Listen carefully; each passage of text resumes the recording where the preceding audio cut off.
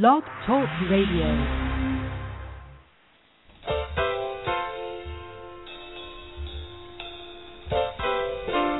Leroy boy, is that you? I thought your post-hanging days were through.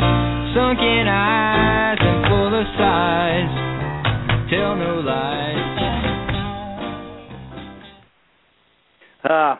How many of you thought we'd start with that song tonight? Probably 100%. If you know anything about our guest, Leroy boy Paul Fishkin is going to be on later tonight in about 15 minutes or so. Cruiser Mail, we're very excited about that, aren't we? We sure are. He's going to be a good guest.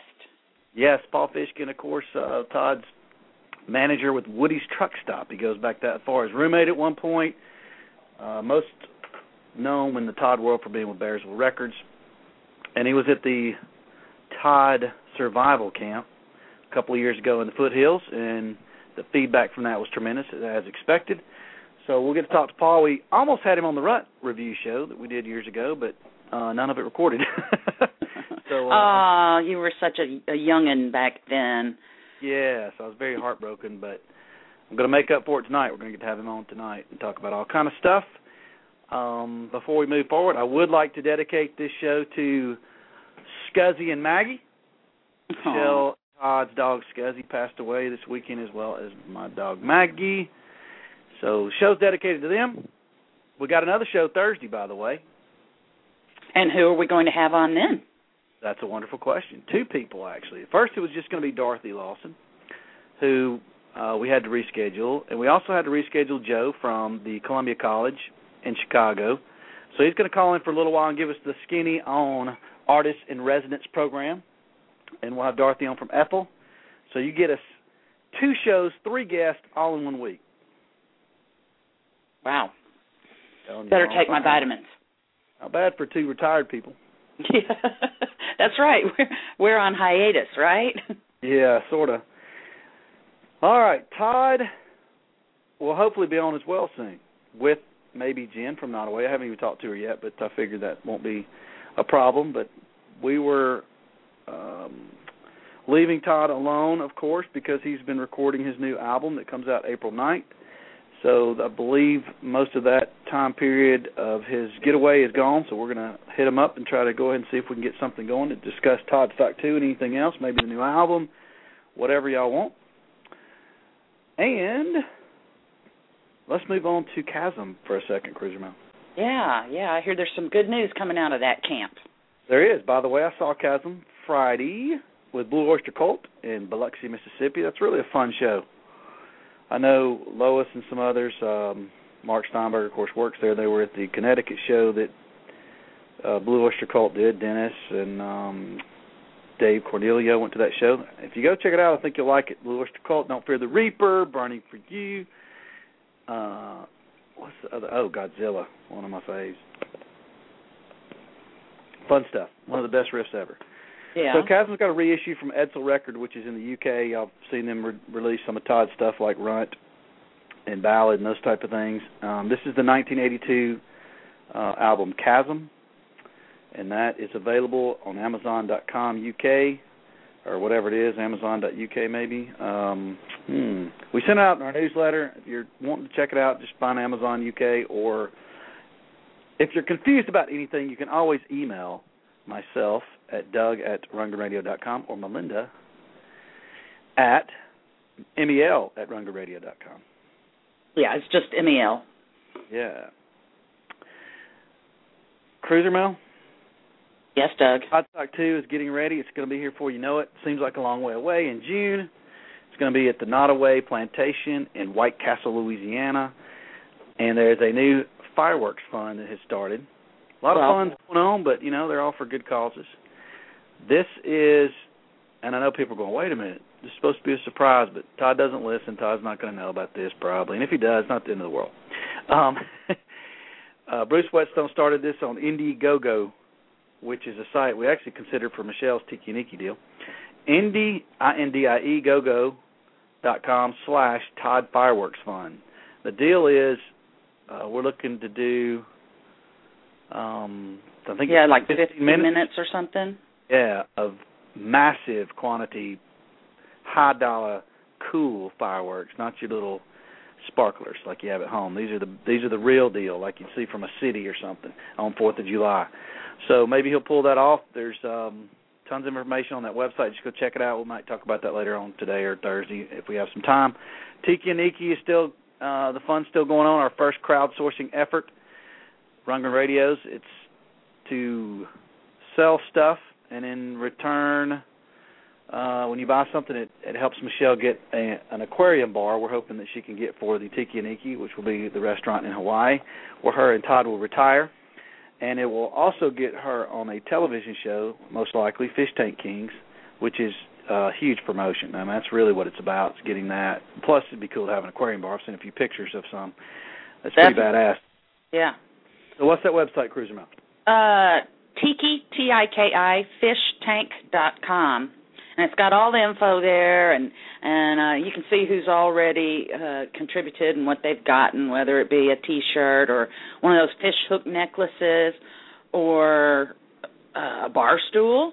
You know, there's all kinds of things from, you know, price levels just all over the place. So you should be able to afford the Feed the Fish Fund, for instance. What's that, 20 or something like that? $20 you want to donate, yeah. Yeah. It's not a donation. It's not a charity deal. This is, you get something back. The hook necklace has been pretty popular, and there's the limited edition of those. And the thing is, it's we're going to try to get a deadline from Michelle soon for some of that stuff, because she's going to have to get it made and needs to know the exact amount. And then that way we could tell you when that stuff will be shipped out. So be patient, because we're still trying to get people to buy a bunch of it first before we make like a T-shirt, for example. You know, you don't want to make too many or not enough. And you want to have the right sizes and all that. So those, we'll probably have a deadline for that soon. Todd's going back on the road. I'm sorry, what did you say, Cruiser Mill? I said, okay, that'll be great. Cool. Very good. Ringo, Todd Rundgren, New Zealand, Australia. Nowhere in the United States, but we have international listeners because we have an international feel, and we are all about worldwide epiphany. So. He's also going to Japan during that trip as well. Japan. We know we have Japan fans. And you can get that information. Also, the Ethel shows, he's going to be doing 2 of those in April. One's in Evanston, Illinois, near Chicago, and the other one's in Park City, Utah. You can go to you can go to RundgrenRadio.com and go to our Todd Tours page, and it'll take you to a couple links, EJ and Roger sites that have details about everything. And speaking of the Rundgren Radio, y'all, we actually have Rundgren Radio merchandise if you want to get your RR on. And what you can do is go to rr2.com and pick what you want, whether it be a T-shirt or a hat, bowling bag, whatever. Get your RR on. I like that. Uh-huh. Rundgren Radio and the number 2.com. Right. And, of course, you can go to the Todd store anytime you like, day or night, and that's official Todd Rundgren merchandise there. And sometimes they have some good sales going on, and they're always coming up with something new. They've got new stock of Todd Stock, the movie, DVDs. Oh, yeah, that's right. They just reloaded on those, and they always have good stuff on sale. And they're the ones that will be designing the Tiki and Iki limited edition T-shirt. We'll have that artwork for you soon, I hope. But ToddStore.com, that'll get you official merch. And something new out, Cruiser Mail. There's a Facebook page that could grow into something bigger, like a book possibly, but it's Facebook.com/RUNT Runt Greens, recipes for Todd fans to share. Perry Morelli started that, and it's up and live. And there's already a couple recipes on there, so maybe a new recipe book. Okay. Well, there you go. Maybe something we can cook over an open fire in Nottoway at Todd Stock. Yeah. Chestnuts roasting. Yeah, there's going to be, I don't think you want to cook over there because the Cajuns know how to cook so well, and I got a feeling that restaurant's going to have such good food, and it's all paid for already if you're going to Todd Stock. So, well, actually, you got to go get lunch. You're on your own, so yeah, we could cook something. Maybe a crawfish bowl. Yeah. Yeah, la sha. All right, so that's pretty much it for our announcements. You know, don't forget this Thursday now, people. This Thursday. I know we're getting away from the Tuesday thing, but these guests have been very difficult to get on Tuesday nights for whatever reason, which, you know, they're busy. It's all good. It's just we had to do different nights. So we'll do what we got to do to get them on here so you can learn and hear from them and talk to them if you like. You're welcome to call in tonight, of course, 646-716-9262. But we have plenty of questions for Paul. Plenty of questions. A lot of good stuff we're going to talk about tonight.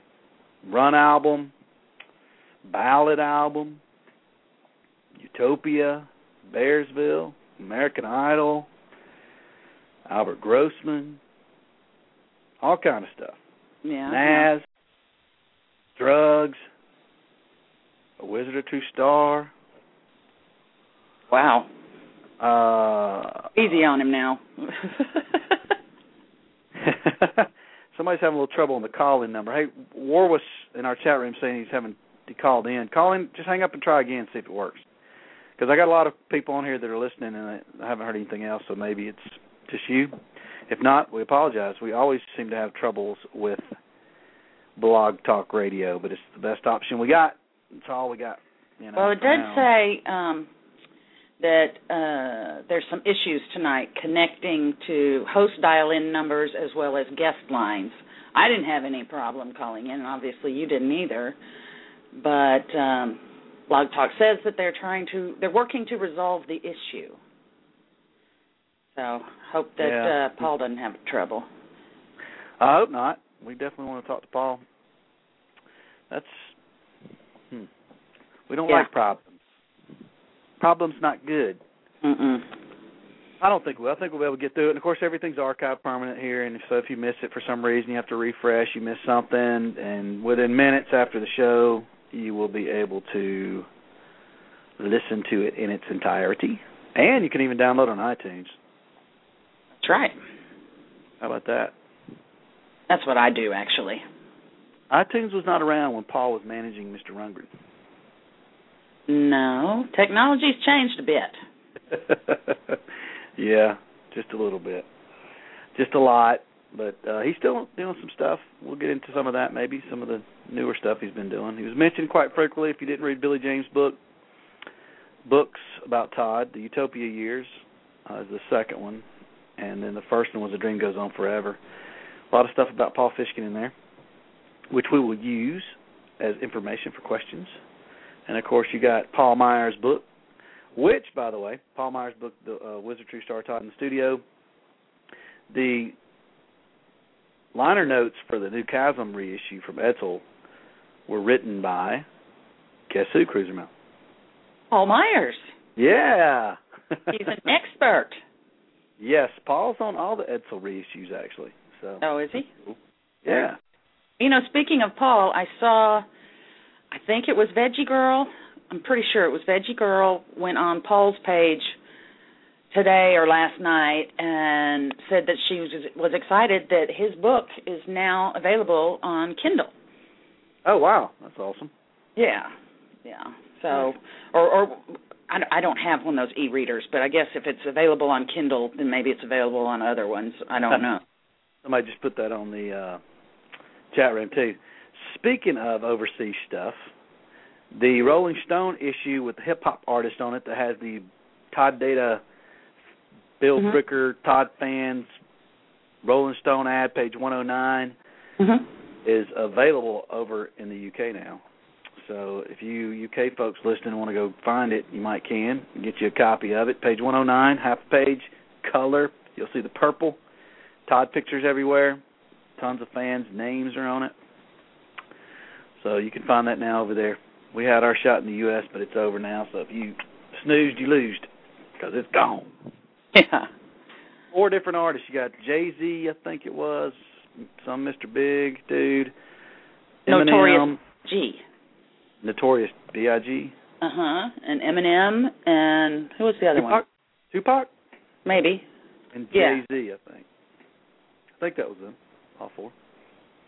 Perhaps. Somebody bought them all, they said in the chat room. Lois, gee, I'm surprised. Yeah. Lois, big fan. I think she enjoyed. She posted some photos of the Blue Oyster Cult show at the Wolf's Den in Connecticut. Ah, okay. Yeah. Now I know why she put a picture up of herself with the Geico Gecko. There you go. I saw, actually, this was interesting. Blue Oyster Cult, and, this is very common now with these bands from 70s, 80s. They have 2 original members, and they're the lead singers and guitar players, which, if you had to pick, that's the route you want to go. You want the singers, and that's your first priority, I would think. Usually. And they gave Chasm his moment in the sun. They played, they just kind of said, Chasm, before he was with us, he was with, and they did Joan Jett, and they did a little bit of I Love Rock and Roll, and then they did Rundgren, and they did Bang the Drum, and then they did Meatloaf, and did one of his songs. I don't remember which one. And it was pretty funny. And so Foghat came on, too, after that, the show I went to. I don't think they were in Connecticut. But I could tell immediately that the singer was not an original member. And turns out they only had one original member, and it was the drummer. And that was it. That's very interesting. Yeah, so it's kind of interesting. Now, don't get me wrong, they were fantastic. It was a great band. It was a mix of people. The singer used to be with Humble Pie. The guitarist was with Molly Hatchet. I mean, it's a good fit, and they sounded great, but definitely not the original band. So. Well, and we've had Tony Stevens on this show. Yeah. He was in Foghat, but now he's got his own deal called Slow Ride. Yeah, I was thinking that the bass player might have been an original or early on player, but apparently not. I mean, he was the right age for it, but not the case. Oh. All right, so let's see. I don't know what's going on with Mr. Fishkin. We just talked to him a minute ago, so let's say I'm going to shoot him an email right quick. Or if you're happening to be holding online, please press 1, and we'll know that it's you. I think that might be him right there, as a matter of fact. Let's see. He has not pressed 1. That is him. All right, let's get him. Paul's been on for a minute and 40 seconds. Uh-oh. All right, Paul Fishkin. Are you with us? Leroy Boy, is that you? Paul. 818. Leroy Boy. Mr. Fishkin. Maybe he's having... Oh. Hello, Paul. Hello. Well, maybe he'll call back. Or maybe something else is up. I don't know. Good old blog talk. Don't know what to do with it.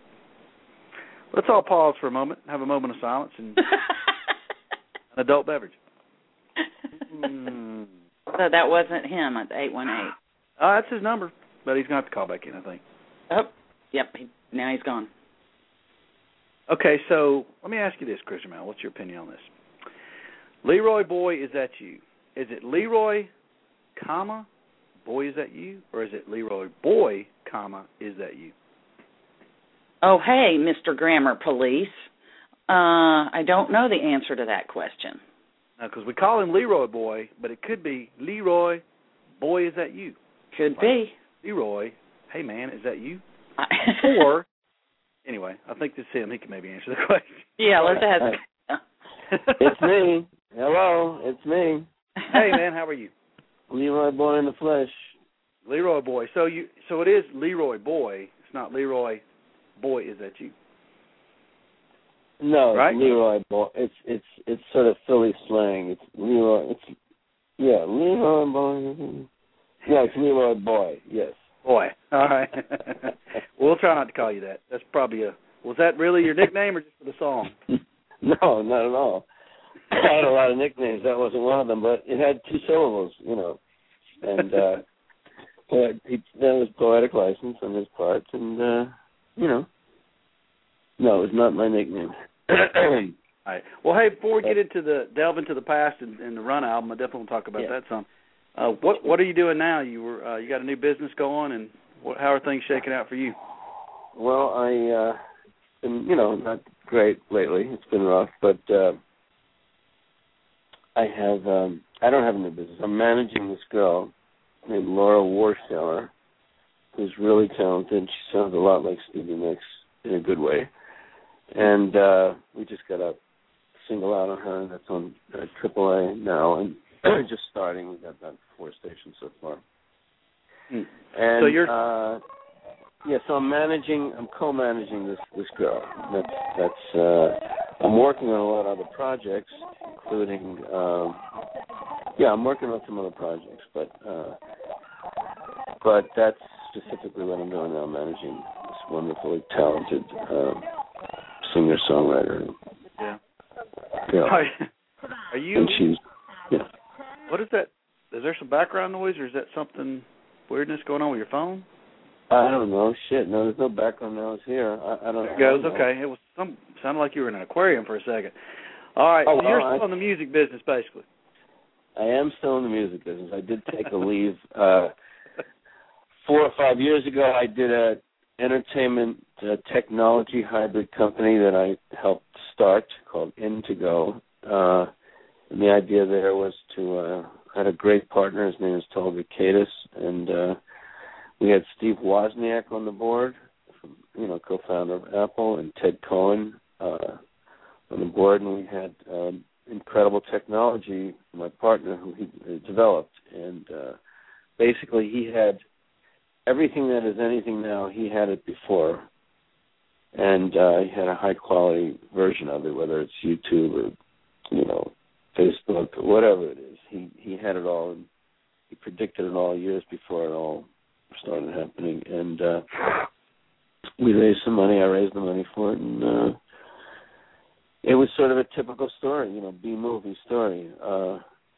We raised the money, we got it developed, and then we needed another couple million to sort of do its final beta test proof of, and the guys wouldn't give us the money because at that time the recession hit. So that was a sad story. Mainly because everything we thought and we predicted and we kind of designed in terms of just social networking and thoughts about it and how to help fix the music business and the film business and the TV business with the right technology utilized the right way. We had it all down, but we didn't have the right money at the right time after the initial thing, and that was it. And then they decided that we were, taking too long, and then taking their money, and they were scared and stopped believing us that this was going to happen, and it's really sad. So, got to have the capital. There's tons of businesses with that story, I'm sure. So you get in the music business, you're managing people. I mean, nowadays, what's the main thing you're trying to do for them? Exposure, or are you trying to get them music? I mean, are you even trying to get them with record companies, or are you going a different direction? Different direction, which is all the stuff that we sort of foresaw happening is now happening. And ironically, my companies were always built on that sort of premise that you have to sort of do it yourself first. Before you go to the distributor, before you go to anybody, you have something that's already happening a little bit. And that was always my approach and philosophy going back all these years. And ironically, that's still what I'm doing, because it's even more important now, because you can't fool large labels into signing you, and even if you could, you don't even want to be on them unless you've already accomplished enough so that when you do get there, they'll actually promote your record. Because now they're taking all your money now. They got a piece of every part of the artist's career. And so, basically it's try to do as much as you can to develop an act. And my strength is having a good ear and a good sensibility and helping to develop and get the most talent out of somebody, given that they're already talented, and, help them through it and encourage them, as much as I can, and not tell them that this is what you have to do because this is what the business requires, or this is what you have to do because this is what radio's playing. I was always, a rebel in that regard, and I was, able to run smaller labels and have my own way about that stuff, and that's why artists love being on my labels, because, I didn't tell them the cliche of an A&R guy on a big label, which is you have to do this because that's what's happening, and sort of try to sort of squeeze them into what was already happening. Because in my opinion, if you're doing that, you've already lost, and you've taken away the essential relationship with the artist that you want, which is complete trust and faith in their talent, and then tweak it as you go. But and hopefully they listen. But So now more than ever, you have to put together small teams of people who know all aspects of the business.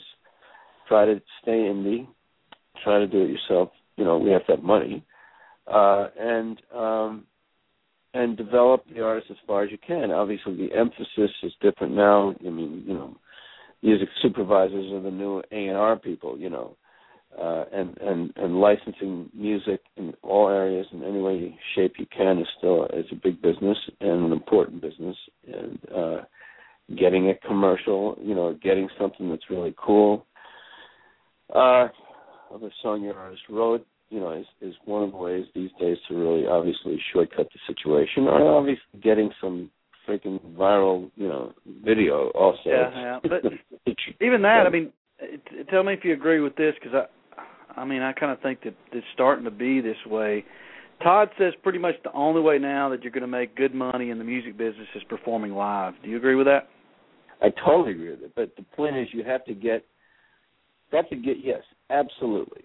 And he's fortunate since he has a body of work and a life's work and a fan base that are totally there for him, that he can count on, a certain amount of people in every market, some bigger than others, obviously. And that is the bottom line, absolutely. But if you're a new artist, to get to that point where your live performance, means something, and kids will go in and buy tickets to see you, I mean, that requires getting circle. doing a lot of other stuff so that, they'll be interested in coming to see you live. But in terms of profit for an artist that they can count on, and the collateral income, which is all the merch and everything else, or getting yourself a nice commercial, or getting yourself sponsorship where you're getting paid significant money because your sponsor knows that your following will buy their product and they can count on X amount of people in every market, all that stuff. So how do you prove that? So you got this gal that sounds like Stevie Nicks, which obviously a lot of people would love to hear if that's true. But, you call, B.B. King's down in New York or something. Well, you're in L.A., so let's see, you call whoever, the Viper Room or Whiskey Go-Go, whatever, and you say, hey, I got this gal that sounds like Stevie Nicks. They really don't care. Probably they're going to say, well, does she have any radio or any viral video, or how am I know people are going to show up to listen to her? They seem to be more involved in how many people are going to show up versus how good the talent is. In the past, it seemed like when you were early in the business, the talent was everything because the record had to produce. That's right. That's exactly right. So how do you do it? It's really hard. So, no, and right, if I can't tell a club booker that I have enough of a local following already for this act and convince them, I can get her on an opening acts in different clubs and get that started. But,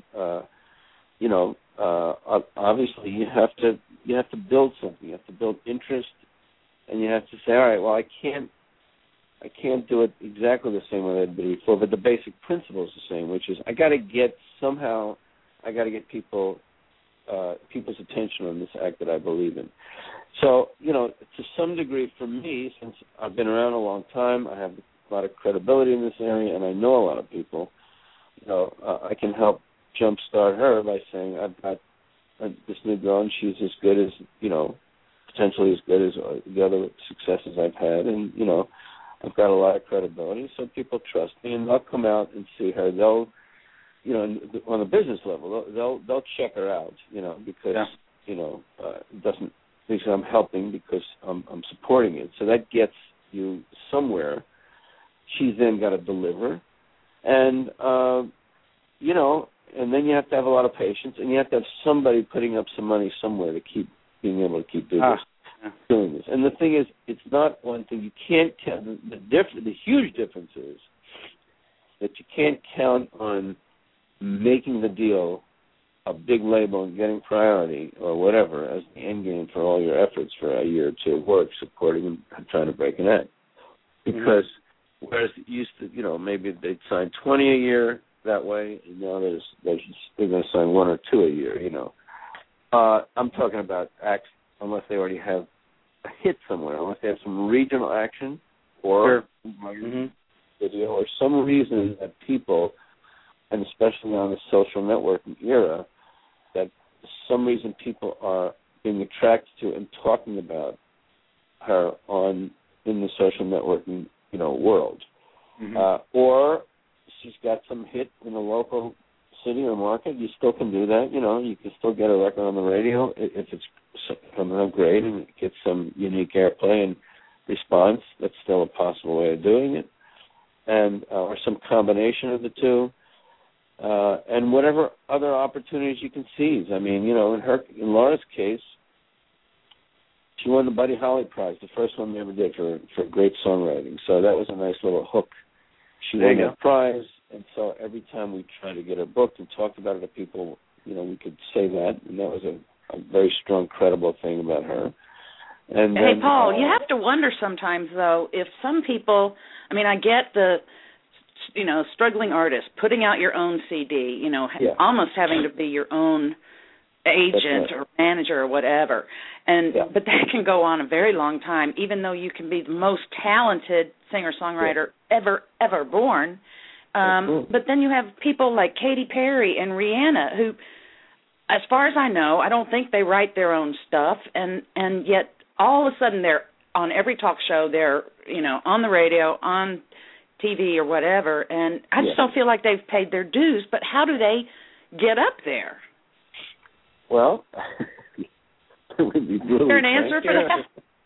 I got an answer. Same reason people go to McDonald's and get cheeseburgers when they have options.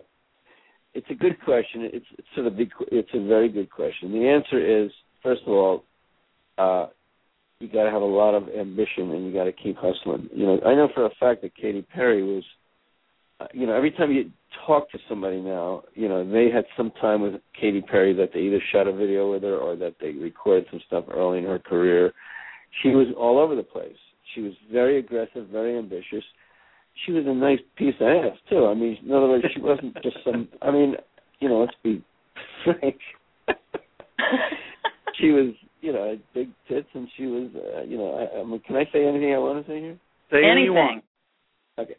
And so she was really cool and hot, as they say now. And that can't be all it takes. There's plenty of that out there.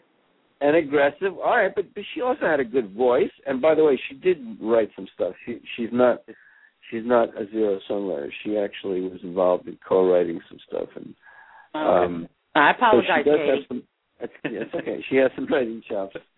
And she worked at it for a while. It didn't happen overnight for her. She was, originally, I think she was, that's right. She was she started out as a religious, like a Christian singer. What? Yes. She was involved early when she was 16, 17 in the Christian singing world. And absolutely, that's how she started. So then she sort of, and that got her in some doors in that area, and then she, rebelled, and so it was even a cooler story for that reason. And, but once again, it was not an overnight success for her. It took her 4 or 5, 6, 7 years of hustling since she was 14 till maybe when she finally broke with I Kissed a Girl. And so that's one example. Rihanna, I don't know her history, but if you're a cool-looking woman, a lot of that you get into the studios and you get in with producers, and if you hustle long enough, because that gets you in the door, and a lot of examples of that. That's part of how it sort of starts for you, and you do whatever you need to do or feel you have to do to get the favor of some hot producer. All this stuff I can't stand personally. It offends me on so many levels, but I'm just talking about how it really happens, and a lot of examples, specifically the two you just mentioned. And, you have to have talent. You have to be able to sing. Both of them can sing. The fact that some of them don't write as much, to me, I've only ever worked with singer-songwriters. And it's the songs first for me, just like Jimmy Iovine. And that's for me, that's my taste, except for Natalie Cole, who's the only artist I ever worked with who wasn't a writer. And that was a great experience, but it was, a drag as far as, because I couldn't get the best songs. And, she was, really cool. because when I started with her, she was dead in the water from drug use and abusing a lot of labels and radio people, and I tried to resurrect her career. So the first time I made her record was the first time I ever tried to work with an act who didn't write. And granted, she was sort of a household name, but she was also had burned bridges. So I reached out to the really great writers. Huh? You brought her back a little bit, though, right? Yeah, oh yeah. I mean, I believe me, I would have had the whole ballgame if I hadn't been cut off from Atlantic to finish her second record. But the point is, the first time I tried to get songs for her, I got great songwriters, but I got the B songs because they didn't want to give Natalie, who was cold and had drug problems, the best material. So the first album I put out had one hit on it called Dangerous, and the rest of the songs were just average. But it was enough to get her back in the scene, and she stayed clean. And then the second album, I started getting better songs. Anyway, so getting back to the point about how you do it, first of all, of course, there's no one way to do it. But you have to start with talent. I don't care what anybody says. You know, in this day and age, or any day and age, you have to have somebody who's talented. Whether that talent is in their singing voice and their writing, or both, and their performing ability, of course you try to get it all. But, you know, and like I said, I never started out with singers who weren't writers. So it's a different world. It's more of a producer's world than it is a management, development artist world. And usually those artists succeed by jumping into producers who are hot, and basically they make a record that's a producer's record, and they're the voice. And, you know, they can have hits, they can have a hit or two, and if you're talented enough, you can break out and continue on like Rihanna did, and even Katy Perry, and continue your career and build it, you know. Yeah. Well, people are trying anything these days, from putting out a YouTube video to being on American Idol or The Voice or America's Got Talent, whatever. Yes, which is the other one we talked about. That's the other way to do it, which is try to get on one of those shows, because more and more these days, and it's obnoxious, I cannot watch these shows. I hate them. It goes against everything But I have to recognize the power they have. So it is one way to go, especially if you're not a writer, you know, but if you got a big voice, in those shows, it's usually the big voice that makes it, you know, the big dramatic schmaltzy, you know, singing all those, you know, over emotional, you know, sappy songs to get, you know, for the most part, to get the audience's attention, and songs they know, and they go over the top doing it, and it's a joke to me, but you know, it works, and it worked for Kelly Clarkson singing for the president. Well, yes, I was just going to say, there's certain people it works more than others. Kelly Clarkson's a great example of somebody who really is talented. She is a writer now, or was. I don't know if she was then, but she's developed into a huge star, and that was her vehicle. So it does work. You can't count on it, but it's clearly a more powerful vehicle to break an act than it ever was. Now you have how many shows? You got X Factor, The Voice, American Idol, that's 3, and then America's Got Talent, that's 4. You know, that's 4 huge commercial shows. That's 4 avenues for some new young, you know, singer. Usually you have to have, you know, generally have to have just some big voice to get on and to make a difference there. And you got to get lucky, ridiculously lucky. So that is a way to go. And, yeah. You know, for somebody coming up, I would never say to them, "Oh no, you can't. Don't even bother. That's not cool." I can't say that anymore. I used to. Although if you're a songwriter and a really good one, I still would say to you, "Don't go that route." You know, generally. Good for you. Yeah, because it doesn't always work for everybody. There's always some success stories. But speaking of American Idol, I'm jumping ahead of myself. I want to start with the past, but I'm going to jump right in this because you've worked with Jimmy, and at one point, Todd was supposed to be a mentor on that show. And he shows up at that show, and they show him on TV, and Randy gives him some love. You know, Randy was on Nearly Human. And But then it just, poof, it goes away. Yep. You got any idea what might have happened on that? Jimmy tell you? I don't know what happened. I was absolutely myself, and I never asked him, or I forgot to ask Eric what happened. But I don't know what happened. I mean, I thought that was great that he could be in that role. My guess is, you know, Todd's still Todd, and he has ultimately he's, you know, his personality and his sort of style and approach, I guess, didn't fit what they were trying to do. I don't know if there was actually an incident which made them decide it wasn't going to work, or I don't know what happened. Yeah, I'm glad you reminded me that. I don't know exactly what happened, but you can go back to 1970s and you know exactly probably what happened. Well, I mean, rumors, you know, about him, picking, making some faces every time Lopez said something, you know, something like that. There were all kind of stuff. But anyway, I thought maybe since you knew Jimmy, that was a good deal.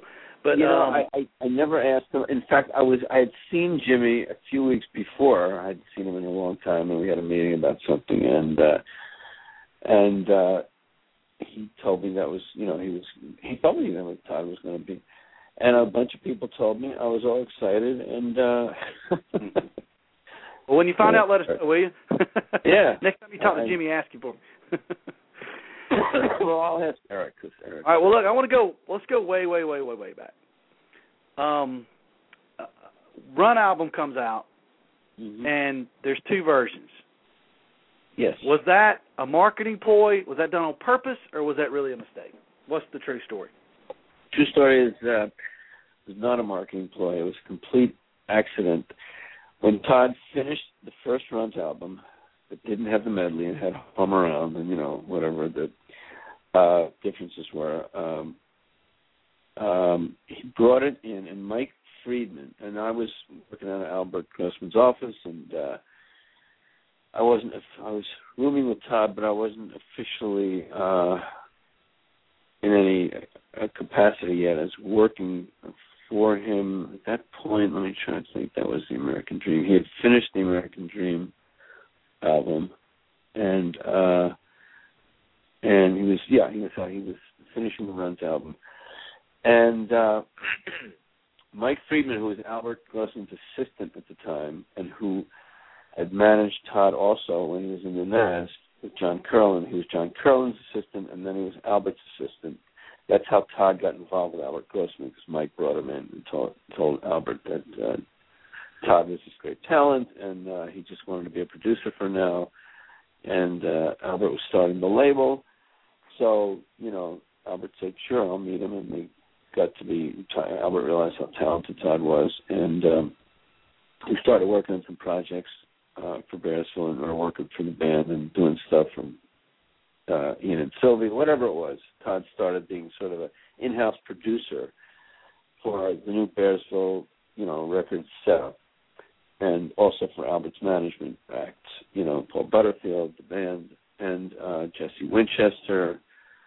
And so then Todd made the record. So he finished it. We listened to it. I wasn't listening to it in any official capacity, but I was just there working out of the office. But Mike listened to it and was very upset about how Todd had finished the record, and you know, felt that it needed remixing, and that there were too many songs or whatever. So at Mike's, you know, behest, or Mike's, you know, firm, he was very firm about it. He was very upset because he was expecting a great record, and to him it was not a great record. And said to Todd, you have to go to, you got to fix this record. There's hits on there, it's great, but you got to fix it. So he went to Nashville, and that's what happened. He then decided to, one of the ways to fix it was he remixed it. And it sounded a lot better. And then he dropped Hum Around and created a medley, because he had too many songs on the record. And so that you know, in those days, if you had too many minutes on a side, you cut into the quality of the. Of course, Initiation was, you know, an example of the extreme version of that. But he took off the song that I thought, "Say No More" is a great song, and he said that Grossman said, "I don't like this stuff, so we're going to take some of it off." that what happened? He just said no. He just said. You know, first of all, it wasn't Albert. It was Mike Friedman, and he just said you got to get this right. So Todd made the decision to make the changes he made to shorten the record, to create a medley out of those 3 songs. Okay, which was a great idea because Baby Let's Swing and you know. You know, he fixed it brilliantly, I thought. If you compare the 2 records, you know, I just think that, let me just get the history on this thing. Track this. If you compare the 2 records and listen to them carefully, the one, you know, with the medley on it that was the real, you know. Real deal, record, Real deal. It's just a better sounding record. The medley is very cool. And overall, it's just a better record. So it's just a matter of, like, you know, sometimes you work your ass off, finish a record, and you think you got it, and that's why you need other people's ears at a certain point to say, look, you know, this really has the, you know, the ability to be a great hit record, a smash, a great record, but there's a few problems here. You know, one is it needs a remix, or this song or that song makes it too long, or whatever it was. I mean, it was just sort of a general thing. I mean, he didn't tell Todd what to do. He just told them it's, you know, it's not as good as it could be. Yeah, so Friedman was dealing saying with somebody who's, huh? Friedman was saying this, right? But Grossman did he have any involvement in that, or was it just? No. Yeah. No. Okay. No. All right. It was Mike. Nothing. And so yeah, exactly. And so then he did it. We were all much happier with the remixed version and with the medley. Everybody thought this record had been improved tremendously from the original to what Todd did. You know, dropping the song or whatever, there was something, sometimes you have to do that, and that's that. Sure. And then you'll put it on the next record, you know, as long as it wasn't a song that we thought was going to be a smash, a single, we didn't want to lose any of those. But whatever those decisions were made, sometimes you have to bite the bullet and say, okay. But if overall it's better and it has a better feel, and you added something like a medley that wasn't there before, which really makes it cool, let's go with that. So that's what happened. That's the record we released. The only problem was Ampex, these, you know, who were distributing Bearsville at the time, had pressing plants that they leased, you know, that they used to press the records, like everybody did. And one of the pressing plants. So when we got the new record, because we had already had the other record in the pressing plants, the master had already been mastered, and they were already sent the elements to press it. Okay, and that was, you know, X date, and then, you know, when we had the revised version, we sent that out to the pressing plants, told them to delete the other mother or master in your file, and this is the one we want to master. This is a remixed, redone version of this number X, whatever the number was. And we sent them a notice to do it, or they did, whatever. And they did it, except for one plant on one press didn't do it. So as a result, they accidentally pressed, I guess, about 5,000 of the wrong version. And we didn't know it until they were, and because we also had, here's why we didn't know it, because we were shipped tons of records of the right version. So we didn't know that the wrong version also was being pressed out, so that there were 2 versions of the same album being pressed. And until they got into the stores and into the radio stations and into people's hands, we didn't know it. And so that's why it wasn't discovered until it actually, you know, X thousand of units were already sold of the wrong version. But that's what happened. It was just a screw-up of the... Well, it would have been a good mark. Yeah. Yeah, could have been, you know. Well, it would have been a good, right, exactly. I mean, it's interesting because in later years, different records were put out, you know, with marketing ideas like that, with different versions. I mean, all that stuff later on became, you know, marketing. You had marketing. eBay back in the day. You could have done it on purpose and then put all 5,000 on eBay, you know. That's right. Their album, only 5,000. Yeah. We found but, you know, it was particularly irksome because We Gotta Get You a Woman was becoming a hit. So, you know, we were obviously counting on a lot of album sales, and this really threw it up because, you know, a bunch were being sold of the wrong version, and it just added confusion. and fans got pissed off, of course. And, in those days, they got pissed off. They weren't saying, oh, shit, I got me a collector's item for life. In 30 years, it'll be worth, maybe $5,000. Nobody thought that way then. A few people did, but mostly, I just pissed off they spent those $3 or $4 in those days for a record that wasn't, You do know that a company out of the UK released both versions on CD, right? Edsel? Yes.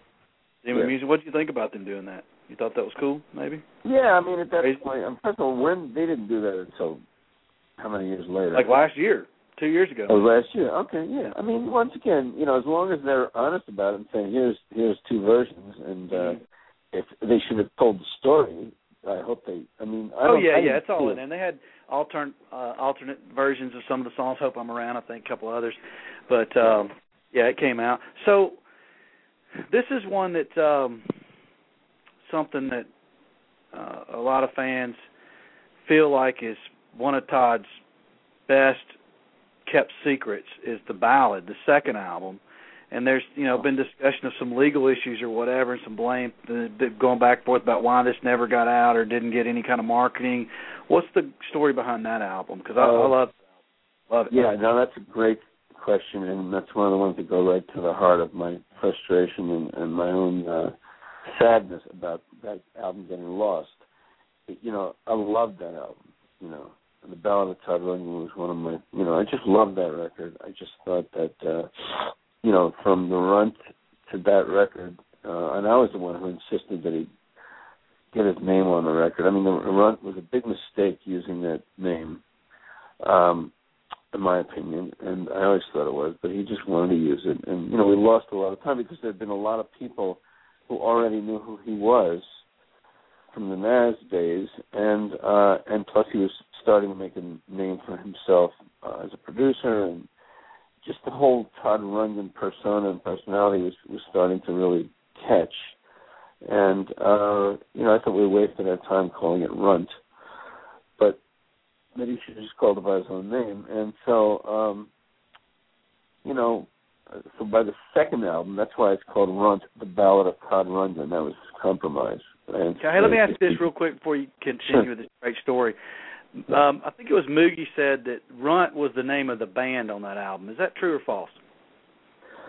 Well, once he put a band out, because We Gotta Get You was a hit, and so obviously it started creating attention to him. And even though all the time we were just telling people Runt was really Todd Rundgren, he put together a band with Tony and Hunt and Moogie and called it Runt because he still wanted to sort of have it be a democracy in some level. Todd always wanted to be fair and wanted it to be a band so that the rest of the members would be incentivized, and he wanted it to be a good group, So the idea of calling it Runt, that was the name of the album, that was the name of him also at that point.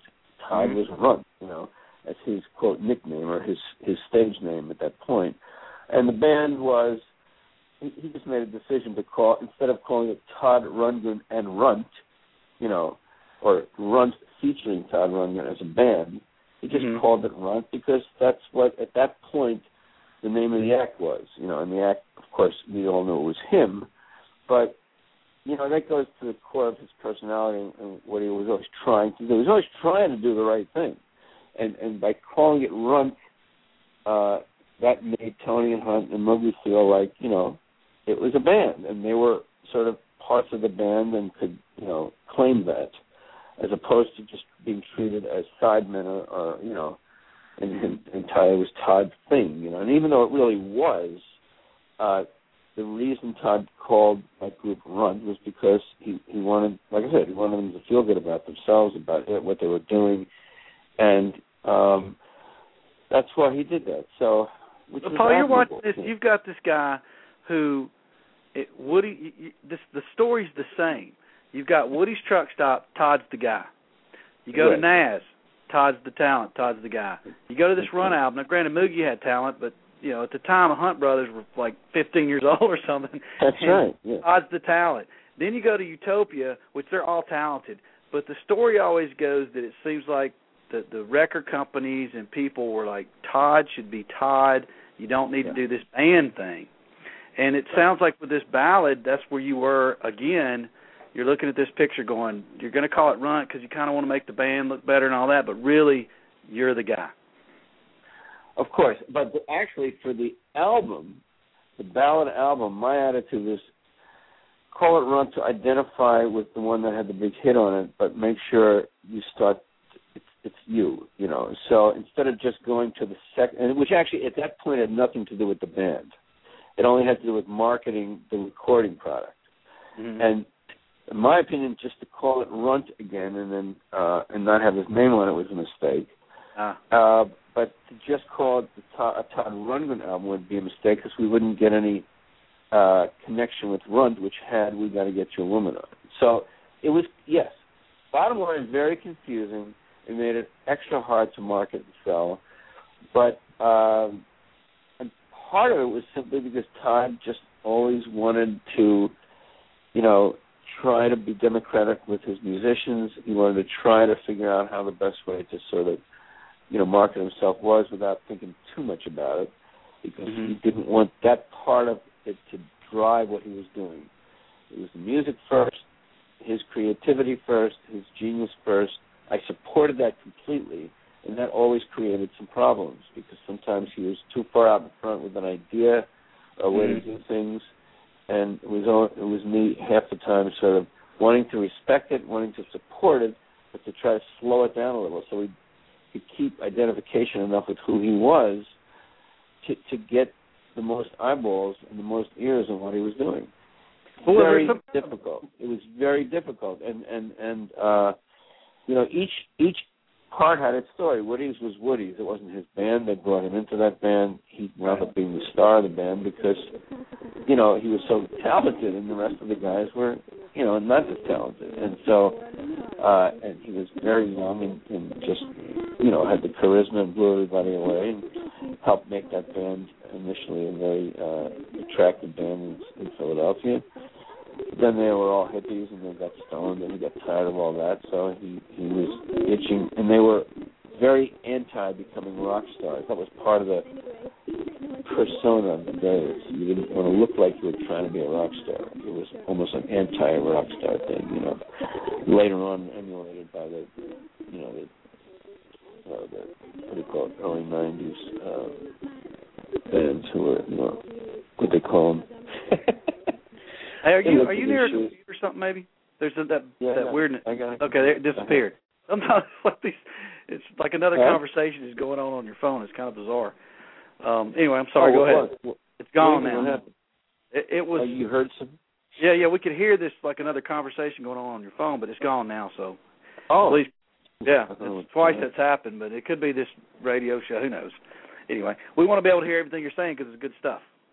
Well, yeah, tell me if I'm mumbling or I got the No, it's not you. It was something or some kind of, you know, weird sounding thing that's coming through on you. Right. It was just interference or something. But now, was there some legal issue with Ballad though, and taking forever to get it out or promoted or something?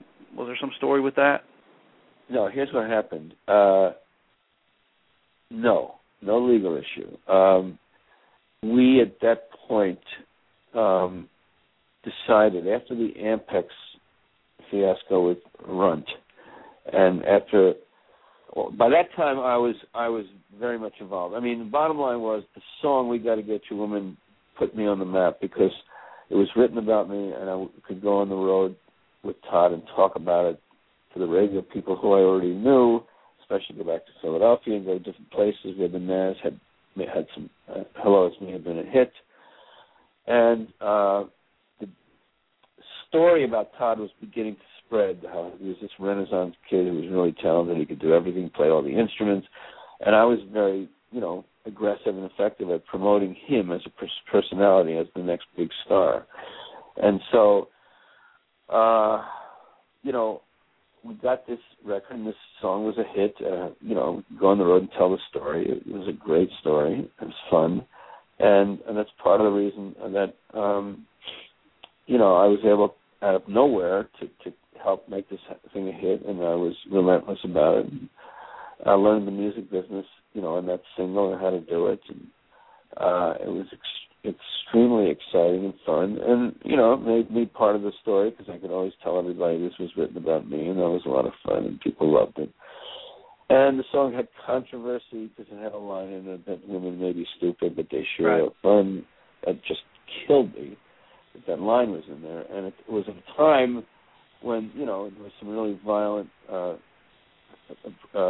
reactions to that, borderline violent, and we had a lot of trouble with that, getting the song played because of that line. And but now you probably, today sometimes that stuff is good for you. It helps get the word out about the album, right? Or no?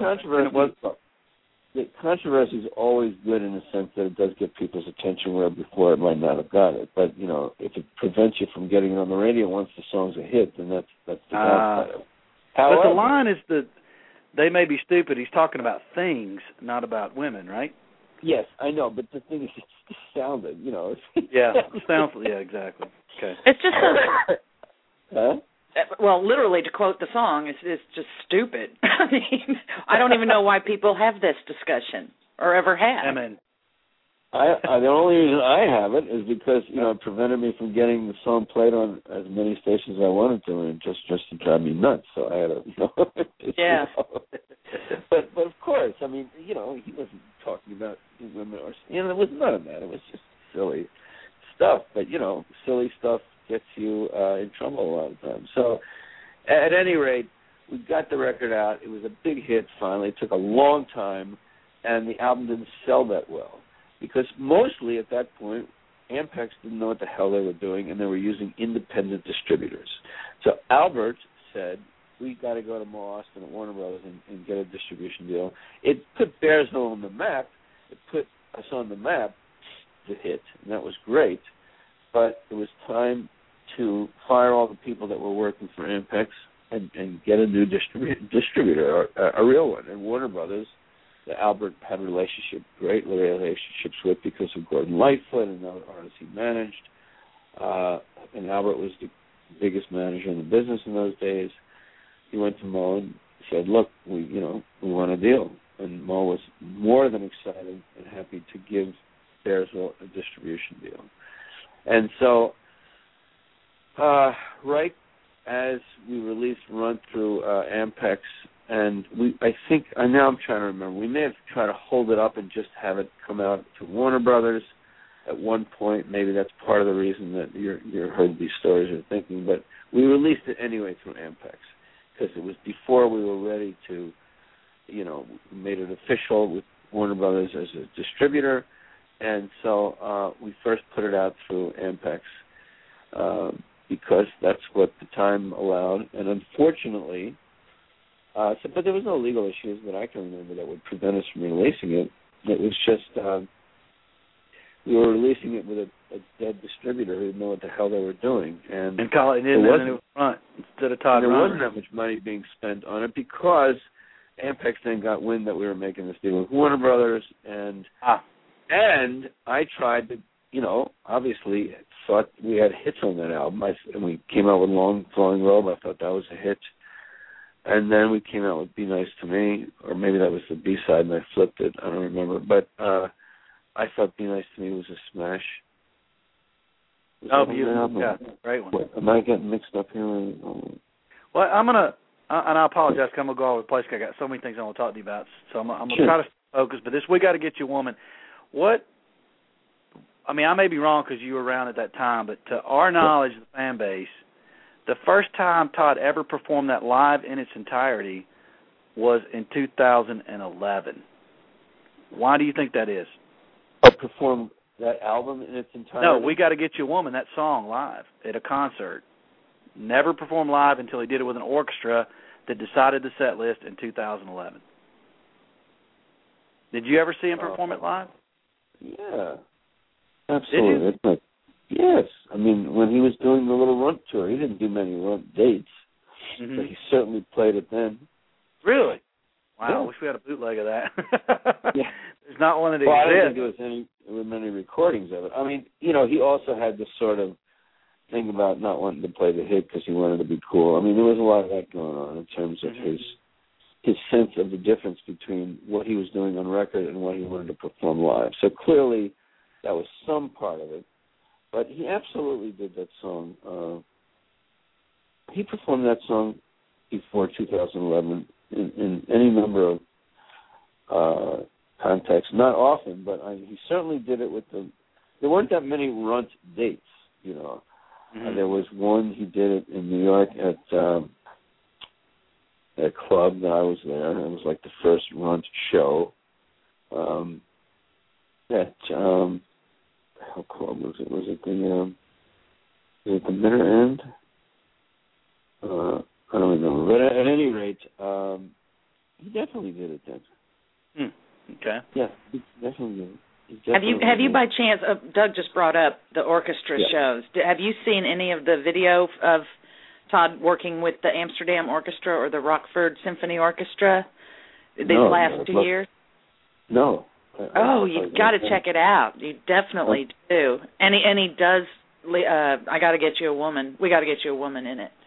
He seems to have a whole lot of fun with it too. Yeah. Oh, that's great. That's really cool. Well, I'll send you the link to that. Oh, yeah, please do, yeah. Okay, so I should probably know this, but I'm not the greatest historian, so I'm going to keep going backwards a little bit. What happened between, you were Todd's manager at Woody's Truck Stop, and then Curlin became the manager for Naz. Where were you at that time? What happened between you and Todd, between those two? Because then eventually you came back to being his... Well, exactly. So he wanted to start the Naz. I had... Whatever money I had invested in Woody's Truck Stop, and I had a commitment to that situation. So when they kicked him out, or he left or whatever, I mean, he just got fed up with them. So I keep saying they kicked him out, but he just got fed up with them, and he just left. I mean, they knew he was starting this new band, and, you know, how it actually officially ended, I don't even remember. But he was...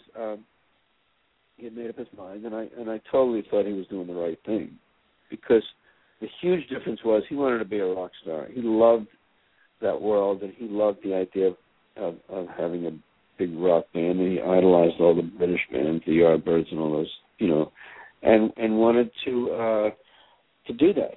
So he started putting together this band, and while he was doing that, before he officially had, I think Stookie was the last guy. He had Carson and then Tom Mooney. I think Stookie was the last piece. But as he was putting it together, we did have a meeting about it. I remember at Carson's apartment and wanting me to manage them. But the truth was, I was just a young kid who had put some money into Woody's, and I was just really starting out and didn't quite, I was just learning how to do it all. Right. And I didn't have any money, and I didn't have any sort of flexibility to start managing another act if I was going to try to do the best for Woody's. Plus, I had money in it with the equipment, and I couldn't afford to just leave it without trying to get them a record deal.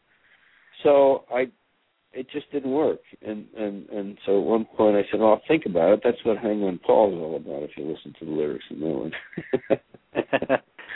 On the Naz album. But, so I was sort of wishy-washy about it, or didn't, I wanted to do it because I wanted to be with Todd. I knew he was he was the star, but I didn't just have enough wherewithal to really feel I could break off from the other guys and just do it, because, like I said, I was too new at it, and I'd get screwed out of my money that I had invested. Did you know Curlin at the time? Did you know this person? No, I met him. Todd met him and Michael Friedman at this show at Philadelphia Convention Hall with Moby Grape, Mamas and Papas, and I think who in the hell was on that bill? Mamas and Papas, Moby Grape, and I think The Who. Yes, The Who. Yeah. And that's where, and so we all were at that show, and then we all got backstage, but that's where Todd met Curlin and Mike Friedman, because they were doing publicity for The Who. I think that's what happened. Or maybe they were doing publicity for the Mamas and Papas. At any rate, John Curlin was a publicist. He was not a manager. But he fancied himself the next Brian Epstein. And so he was looking for some big flash band to create and develop like the Beatles, and he met Todd, And of course, Todd was always flashing around and looking cool because Todd was still wearing all the British clothes, and nobody else was but Todd. You helped him pick out, right, in Greenwich Village? You helped him pick out. Yeah. Well, no, actually, in the beginning, we could get it in Philadelphia because there was one store called Ward's Folly that was selling a lot of British stuff, clothes. At any rate, and he made his Granny Takes a Trip connection, which was a store in London that was selling all the cool shit. That was a few years later. But at any rate, he was styling, he was looking cool. So he met Curlin, and Curlin said, I'm looking for a band, like, I want to be the next Beatles, or whatever he was saying. And Todd got his attention, and then, and like they saw his talent and they saw his determination, and they finally got to hear his guitar playing, whatever, not that night, but at whatever point, and decided that that was, he was going to manage him. So, and that he could get Todd this big deal and get all this money and be the next, And so Todd went for it. Mm-hmm. So that's how that happened. But yes, originally I was in the conversation to do Curlin kind of had a crush on Todd too, right? Did you? Yes, he did, and he was a disaster because he look, the whole Nas thing was unbelievable. Todd, I was going to say, you had to be sitting back watching this from a distance. You'd already seen Todd. You knew his talent, and you're going, what is this strategy, quote unquote, they have of not letting them play live?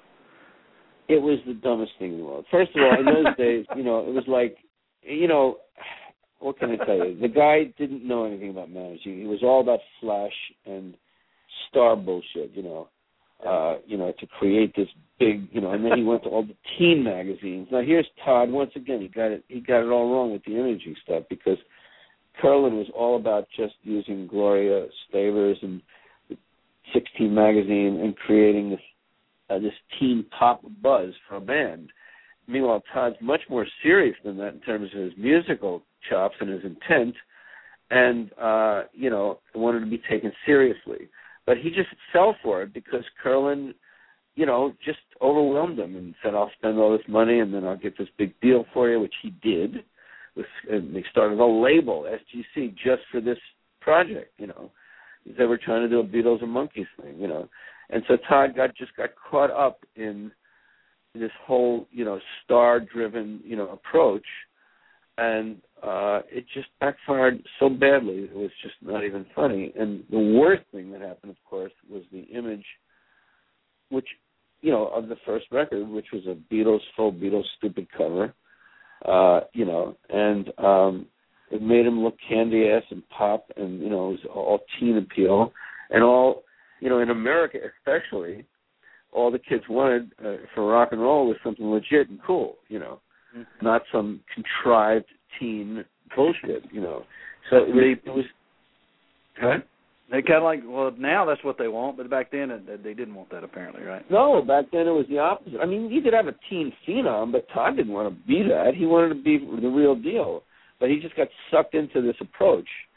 And Curlin convinced him, if you're talented enough, it'll come through and all that stuff. But he was dead before he started because the whole imaging and the whole look and the fact that it was all 16 magazines first and Curlin called all his favors to get articles and pictures. And so, the hip kids were seeing how this was getting done and saying, fuck that, I'm not, this can't be real, this is bullshit. And they didn't know enough who Todd was enough by then to think, oh, but he's really good. And so most people didn't go for it, didn't listen to the records, but, some did and heard the talent and greatness of the records, and got, and it was a window into Todd's talent, and a lot of people in those days, were attracted to it. But the imaging itself it's almost like, you maybe bought it and listened to it, but it was so uncool, it's like you had to hide it, because... I got you. So it's... And another glaring thing about this time period, 973. Oh, I just lost 973 callback. We'll get you in a minute. With Woody's, I assume, and then with Nas, Todd wasn't the singer. Did you know at the time that he eventually would be that guy? No. the thing was, in those days, Todd wasn't a very strong singer. You know, he never sang in Woody's. He had one song, I think called "Tears Are Falling," and "Kitty Boy," that he wrote while he was still in Woody's. It was "Kitty Boy," and he sang that one song in their set. And you know, and once again for the Nez, he got a lead singer. And now the thing is about Todd is one of the great things about him, and I said this when I was up in Woodstock. You know, it's the thing, is that he had a small voice, and he didn't really know how to sing, but he turned himself into a great singer because he just would discipline himself and learn how to sing. But in those days, he had a sweet voice, but it wasn't anything powerful. And so who could predict that it would turn into a powerhouse voice?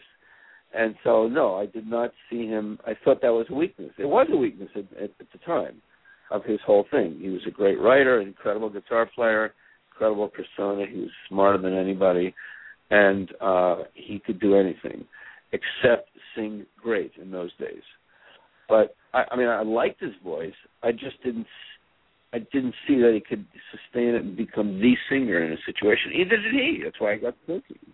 Mm-hmm. You know, instead of making a decision that he had to be the singer, because he had not yet gotten enough confidence that he could be the singer, and hadn't learned enough about singing. I mean, I know he became a great singer. Part of the reason was after he worked with Daryl Hall. You know, right after that, he just, you know, I know someone on some level that helped a lot, working with Daryl in the Hall & Oates album, and being influenced by him, and to really learn how to sing, and he did, you know. But like I said, in those days, yeah, absolutely. Well, we've got a caller I want to take because they've been holding for a long time. They've been very patient with us, and I still got a lot of stuff I want to get into, especially some Bearsville stuff and some fan discussion about the fans' feelings on Todd. But let me take this call. See, they're dying to ask something. I could tell. 973 from New Jersey, you're with us. What you got? Hi, Doug. It's Janis Marie. Hey, what's up? I've been holding for a long time. That's all right. Yeah. You know what? I've been on and off. I have to say this is really great. One of my favorite moments at camp was when Paul sat down and spoke to us all. It was really incredible. The thing that he said to us all, he goes, I have to give it to you all. He goes, you guys get it. You guys get it. It was incredible. Aside from me, before I even saw him and knew who he was, between Paul, George Cowan, and myself fighting for the phone at the place. Oh, yeah, right. That was such a mess. At the library. Me giving him dirty looks. Get off the phone, goddammit. But let me tell you something. He was such an awesome storyteller. You can see, like, you pictured everything that he spoke about. You just saw it. It was like a movie. It was incredible. Awesome. Yeah, we've heard really good feedback. It was fun. It was really fun, and enjoy the rest of the interview. That's all you had to say, Janis? Don't you have a question, maybe? No, you didn't get back to me on Facebook, so. Very good. Well, appreciate the call. It was just everything was very, very enjoyable, and just the storytelling is incredible. Awesome. All right, we're going to keep the storytelling going. Janis, appreciate the call. Hope Lou is doing well, doing better. All right, so Paul, let's get into the debate on Bearsville and Todd and who supported who and who didn't and all that kind of stuff, because there's a lot of that in these books, the Billy James books, and there's always been a lot of discussion. And in your opinion, and I know that the campers agree with this as well based on some of the things you said, I mean, your support and Mark Nathan's support and really the label support for Todd was as strong as you could do, right? Yeah, I mean, this is a tricky one because, with all due respect, and may he rest in peace, Moogie was kind of had this sort of cliched view of how the business worked. Yeah. And honestly, between you and me, between all of us, I feel like Connie Chung. People who had those views of how the business worked used to drive me crazy because it presumed and assumed that there was a sort of black and white way and a formula that things work, and it couldn't be farther from the truth. The great ones in the music business understood that every day was a new day, and you can reinvent a way to do something every day. And in fact, to some degree or other, if you did it the right way, that's what you were doing. And so, he didn't get it, and all his quotes and about the record company didn't support it. It was all bullshit. Because, it just because he didn't know what he was talking about. So for starters, a business is people, corporations are people. No. A business is, and especially a small business, and especially a creative business, are populated, if they're affected by people who have a passion for what they're doing and a belief. And so, that's where it started with me. That's the kind of businessman I am. I'm not a businessman of numbers and, I don't believe in all that stuff. That's not for me. I mean, some people are really good that way, and they can, impart a business to anything and throw in all their formulas and their approaches and their models, and that's how they do it. That's not how I did it. It started with a passion for something, and for me it was a passion for music. Then I wound up in the right place at the right time with the right people, and then had the absolute privilege to wind up, getting involved with Todd again after I had first found him in Philadelphia in his band and managed him then. And who knew that was going to happen? I'd always hoped it was going to happen somehow. I wasn't rooting for his failure for it to happen, but things happen and so I had the combination of passion for, something which was the music, and a gut understanding that, it was all about the talent. It wasn't about how you go about doing things and prioritizing things. It starts with the talent, starts with the passion and the talent.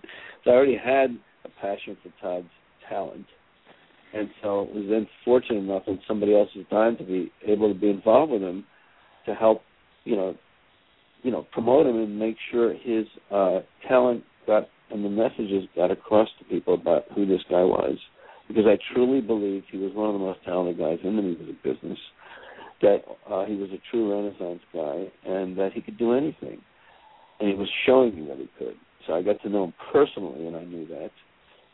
We roomed together for years, and I watched him create these songs in a little apartment.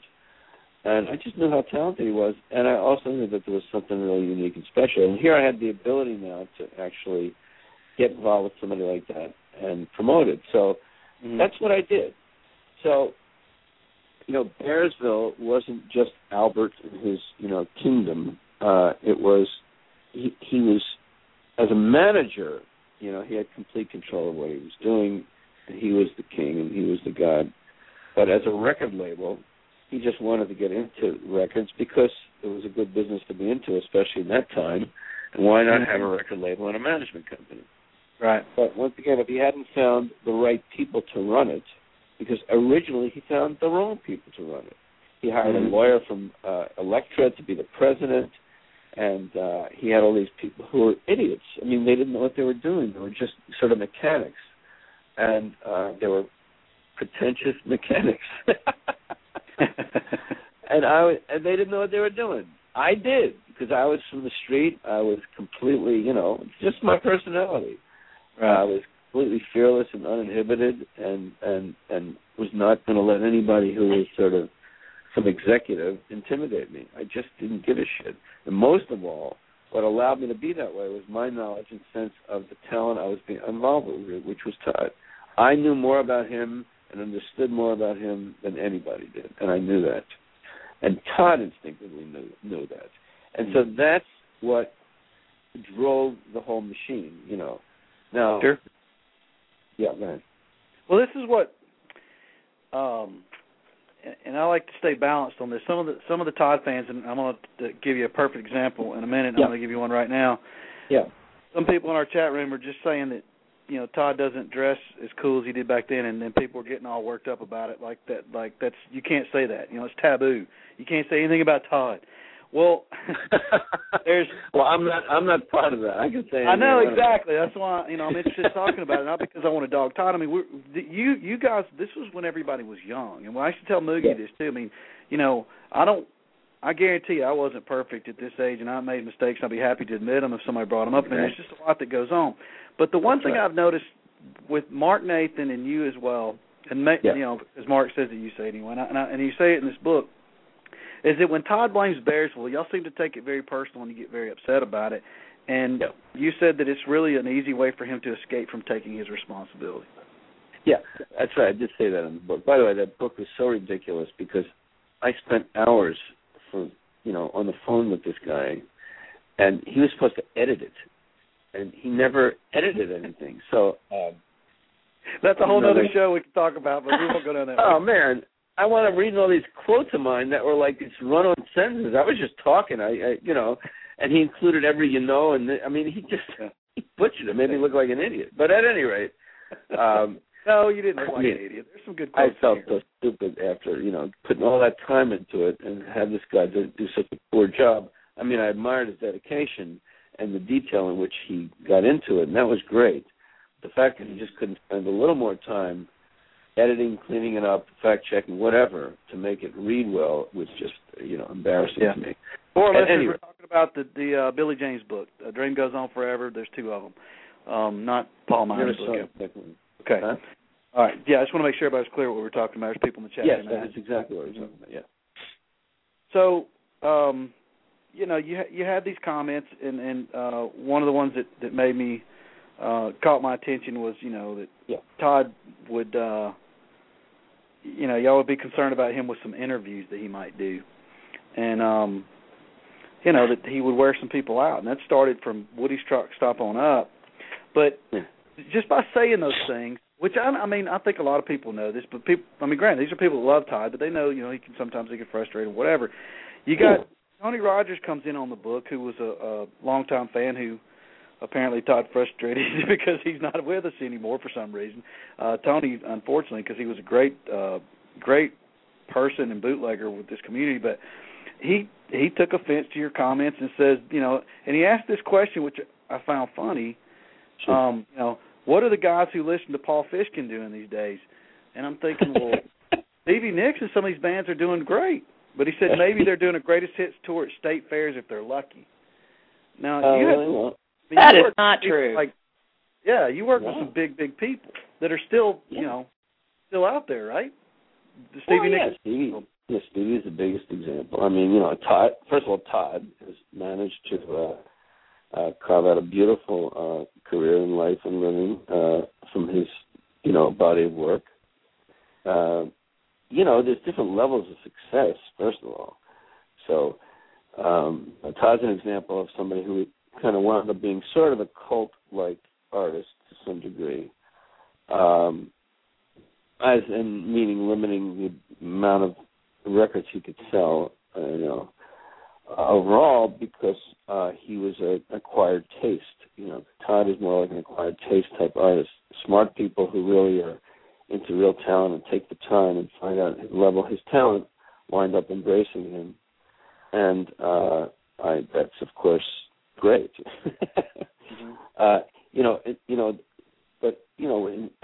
With Todd, he made a lot of mistakes. First of all, we were all learning on the job. Mm-hmm. And nothing, like I said, is black and white. The people who sort of, make remarks like that, they don't know what they're talking about, with all due respect. They just don't. And I was there, and I lived it, so I know what I'm talking about. It doesn't mean, but we all made mistakes. I made mistakes with Todd. He made mistakes. The difference was the mistakes were made from trying to do the right thing. We never, I was not the kind of record guy, business guy, or promotion type of guy to, want to succeed by manipulating and conniving to do all the right things to fit a formula to make it work. Either was Todd. So on a very fundamental core level, we were both built the same way. We were both sort of defining kind of people and sort of anti-establishment in a very core, fundamental way. And especially in those days, that was the way to be. Or that was the way you were if you were cool, because we were fighting an established business, models and ways of doing things. And we were in the forefront of a musical revolution that changed everything. So you have to put all this stuff in context. So, and that's the context. So we weren't trying to contrive. We were simply taking a guy who was very talented and trying to get the most out of him and get the message of what this guy was trying to do across to the most people you could get it to. And so that was part of the belief thing. A lot of mistakes got made. A lot of times I wanted Todd to do things that would reach a wider audience that he didn't want to do, or he felt to do that would make it look like he was just one of all the other monkeys trying to make it, no pun intended. And he did not want to be perceived as somebody who was a calculating pop star, even though, in my opinion, that's what he wanted. He wanted that success and notoriety, but he did not want to be in a position where he would be perceived by me or anybody else as doing anything to do that. Okay? So that made it very hard. Yeah. But it was also very gratifying because when we did get it across and we did prove after, telling people that this is the next guy, and then they finally met him or finally got to see him or finally got to hear his music, and they called me up and said, "You were right, this guy's amazing. I'm a huge fan." I mean, that's all I cared about, that I could get that message across to people. But, I couldn't call millions of people. I could only call one at a time. And so most of the time I'm talking to press people, to writers, rock and roll writers, who originally did not take him seriously, originally perceived him to be some kind of weird, pop star. They didn't understand he was deeper than that. So we had this constant sort of battle where, he didn't have a band, so he wasn't out there working like the Dead were or like all the 60s bands at the time who didn't care about hits. They just were out there working for years and years. He had screwed it up with the Nas because John Curlin, thought he should try to make it happen fast and cool to create using the old pop star formula. That was a dying formula and certainly wasn't appropriate for the times. So Todd then was stuck with that badge that he had to wear, this silly sort of Nas experience. And the music on the Nas albums got discovered after the fact. And so then certain writers would say, that marketing was atrocious, but man, there's some great stuff on this record, and this guy's a real deal talent, and that started coming out. So we had a lot of stuff to fight against, which was perceptions from the media and the marketplace and the writers and the rock and roll people, who were, in those days, all they cared about was, the British bands and whatever was cool in the U.S., but the blues bands or whatever it was, but mostly, or the Doors or whatever, but mostly. And had a knee-jerk revulsion against anybody who looked like they were a pop star or trying to make it that way. And so, this was this ongoing battle with Todd. And a lot of times, because I understood him and I understood what he wanted, I was very sympathetic to it. But at a certain point, especially when We Gotta Get You Woman was a hit and I saw the chance to really break him wide open, a lot of things I wanted to do at that point, he fought. And he had this sort of, I thought, a sort of a knee-jerk, sort of almost subconscious,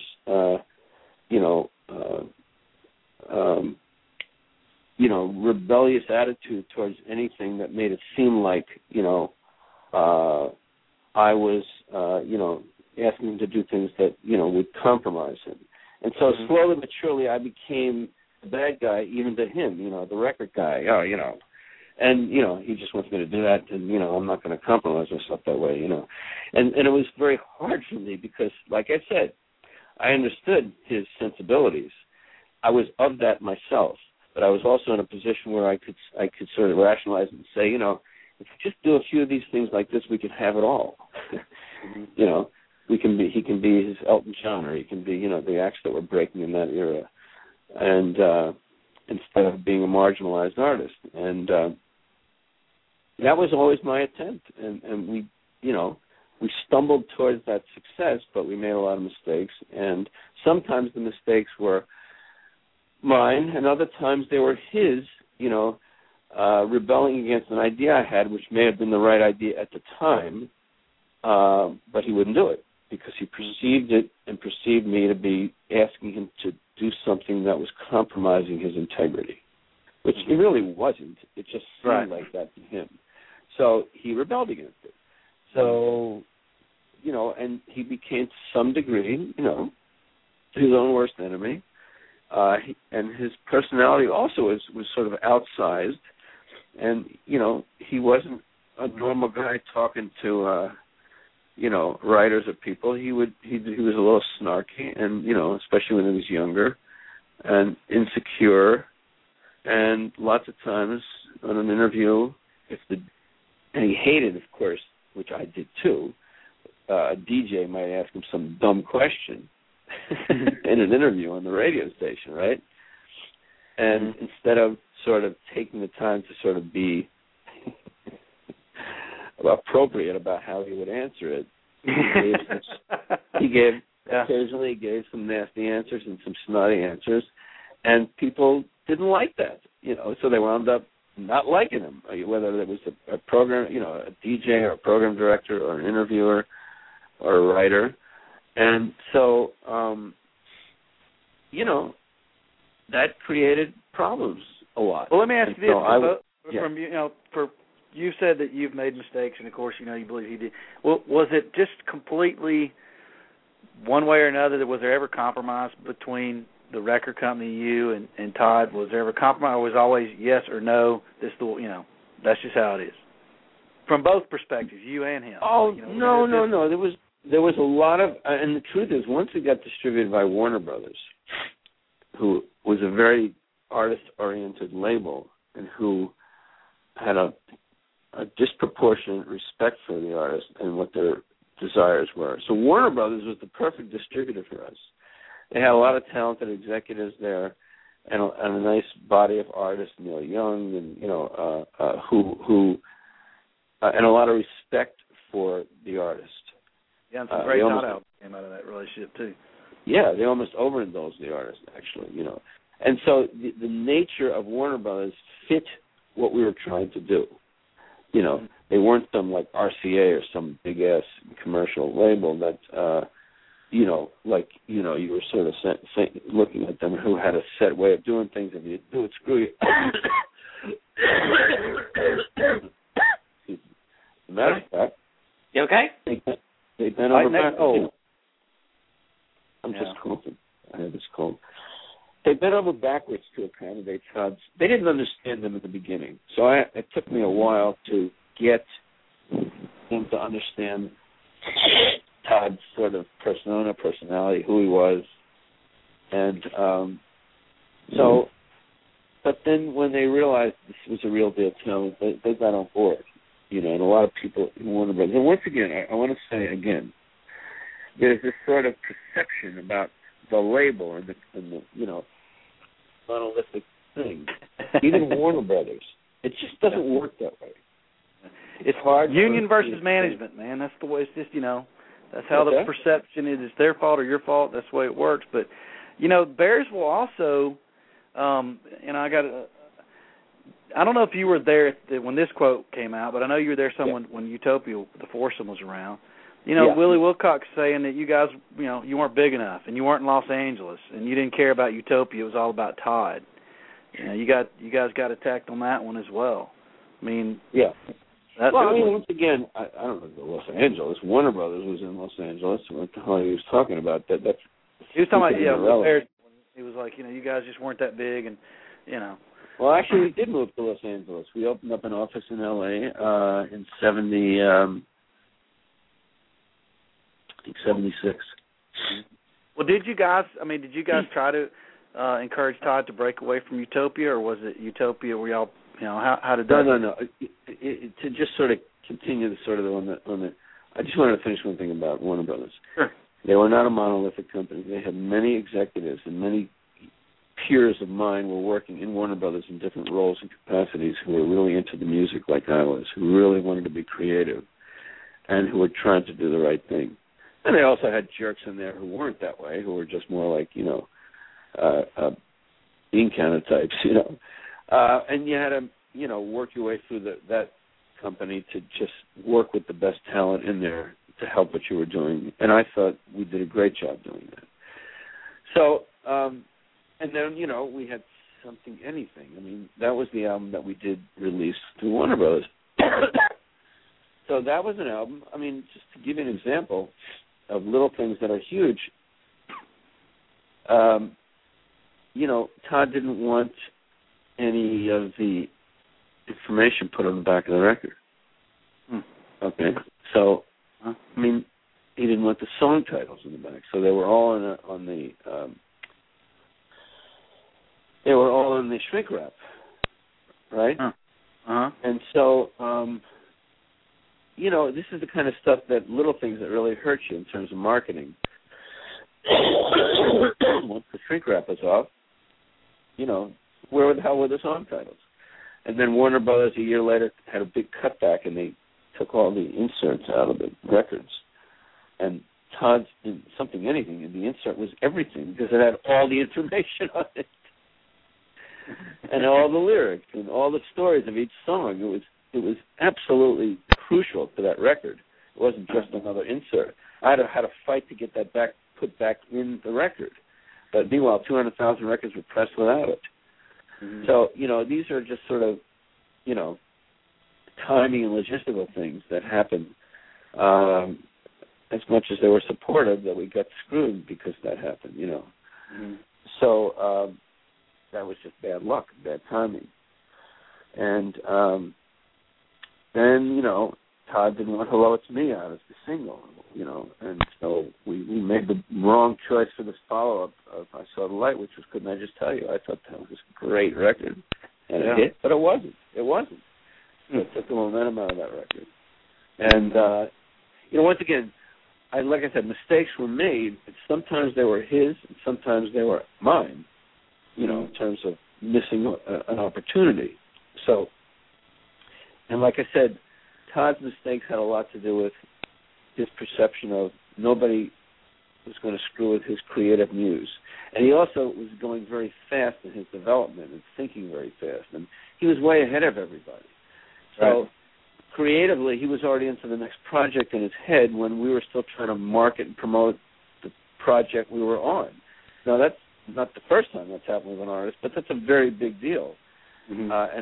And if it's too extreme, it really hurts your ability to properly promote it because you're not getting the artist support. So certainly, to some degree, that was the case. The other quirky thing with Todd is sometimes I'd make this passionate plea for something, and he'd just walk out or get angry. But then 3 months later, he'd come back and say he'd do it, but then it was too late. Oops. Yeah. So it was sweet that he finally came back and agreed, but then I'm going to tell him it's too late. You blew it. I couldn't. It was like very hard to, God, it was so much fun, but it was so hard, but it was so, there was nothing like it, and part of the thing was because he was so unique that both created all the excitement and passion about him if you believed in him, but it also created a tremendous amount of obstacles in trying to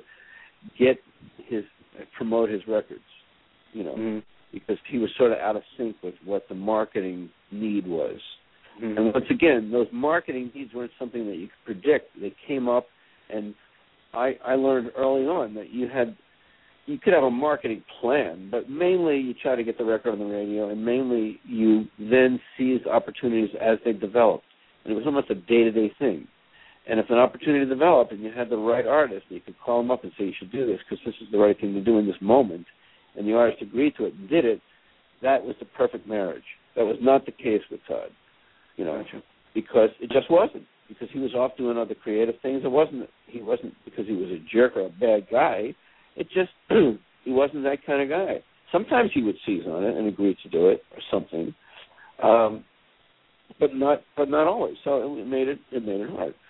Well, he got to do it his way, and as they say, because of the production dollars, he had FU money. He could do what he wanted, and that's a good way to. That was freedom. That was part of it. That's true. Right, no, that's true. Yeah, that's I've true. got. Yeah. Two more things, and then I'm going to bring Mel back in because I've done it wrong on this show tonight because I've got so many things I want to talk to you about. I got two glaring things I got to ask, and then she's going to take over for me. A Wizard, a True Star. Yes.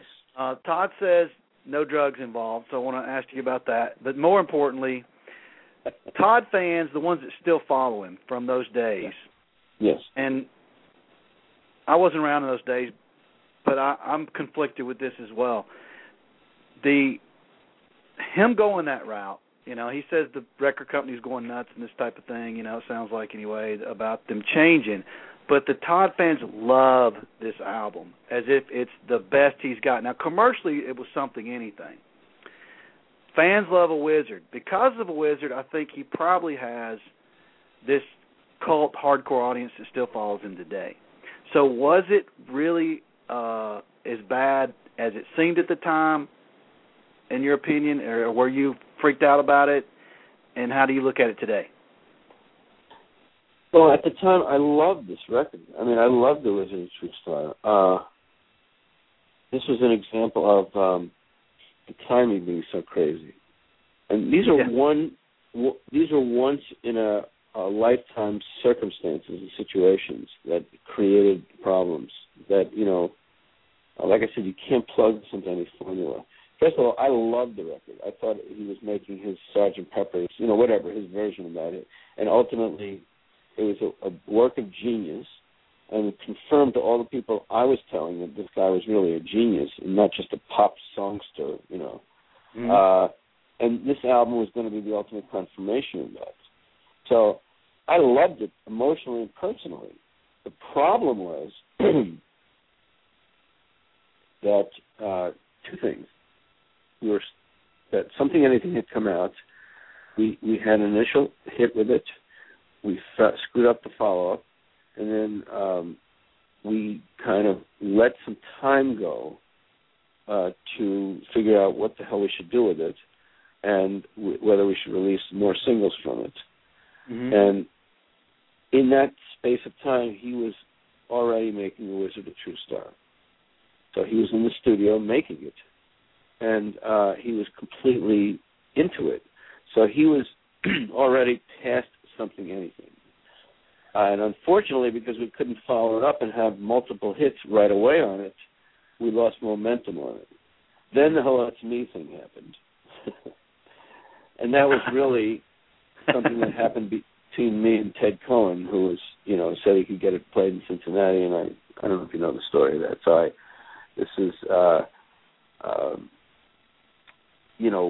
we sort of conspired to get it released just in Cincinnati, and Todd didn't even know it at the time. He was too busy making the record, and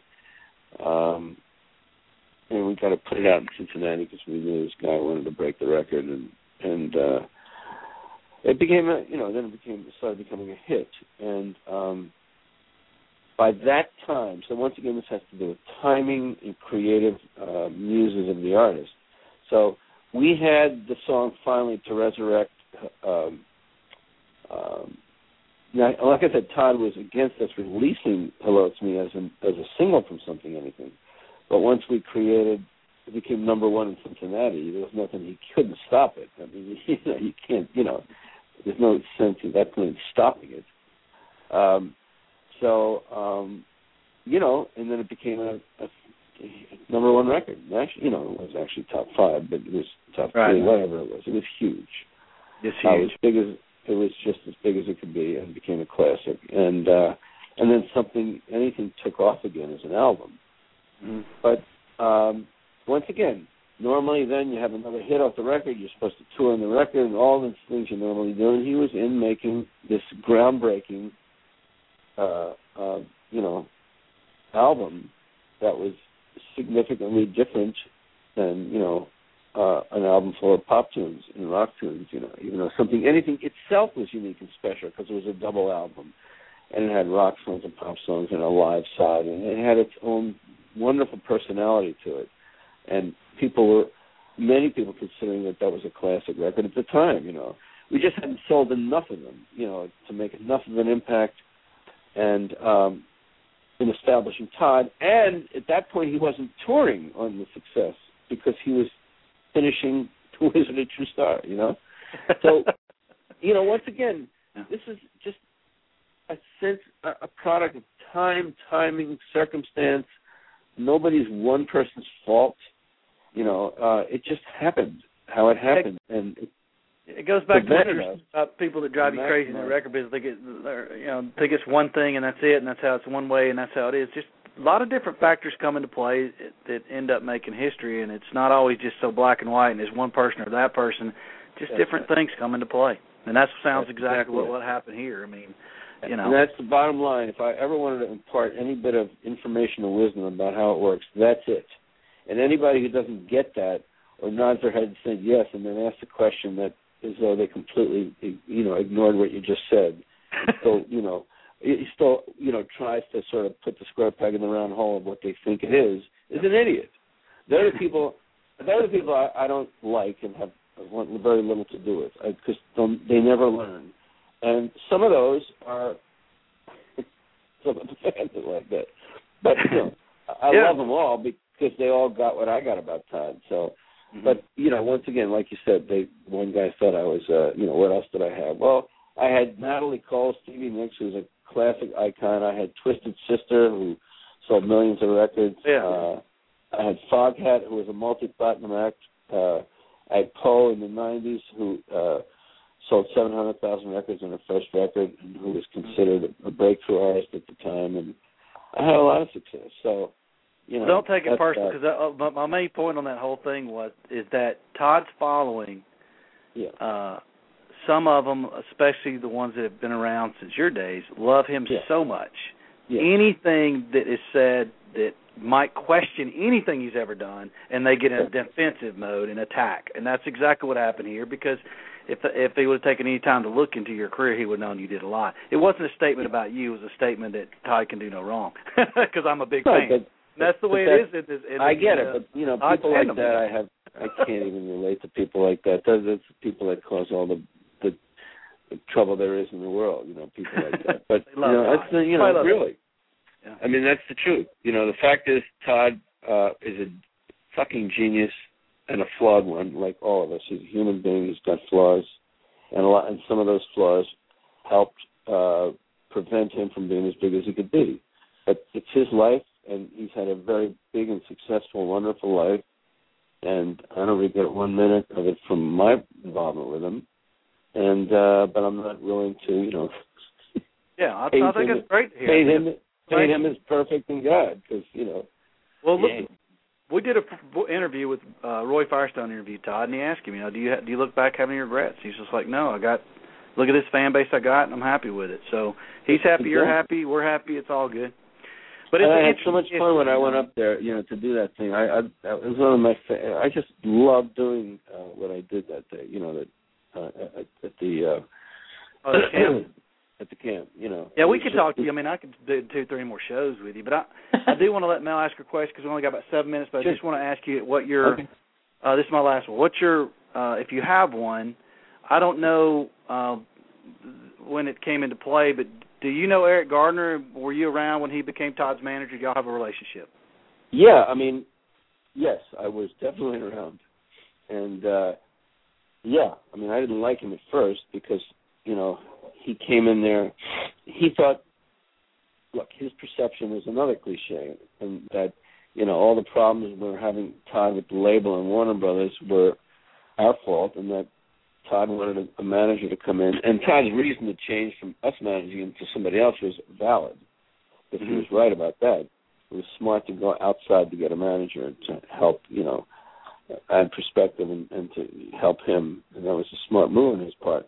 Eric's personality initially, I was, you know, I didn't like. I've grown to like him a lot in the last bunch of years. He's been, you know, I actually introduced him to his wife, and, you know, but at the time when he took over, you know, his idea was, I'm going to come in here and make the record label do the thing, you know, and I was a bit of a punk and rebellious and sort of almost, you know, the very thing that Todd brought Eric in to do, I almost, you know, sabotaged, you know, just out of personal, animosity.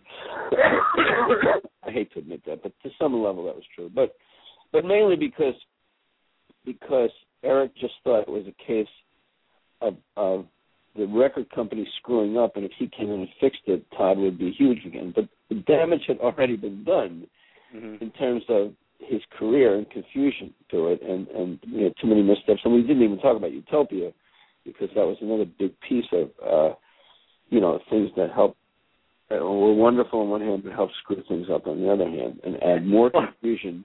Yeah. And had what comes around goes around, because a lot of fans now blame Eric Gardner for all Todd deals. We know from tonight's conversation that it's not one thing that's responsible for anything, but it's funny how that comes around. It's always somebody. But one thing I want to say is, the fact that somebody's got to get the finger pointed at him. Yeah, but guess what? When you manage somebody for 30 years, you're doing a lot right. You're doing a hell of a lot more right. There's very few managers that have lasted that long with anybody. And the fact that Eric lasted that long is a testimony to the great job he's done.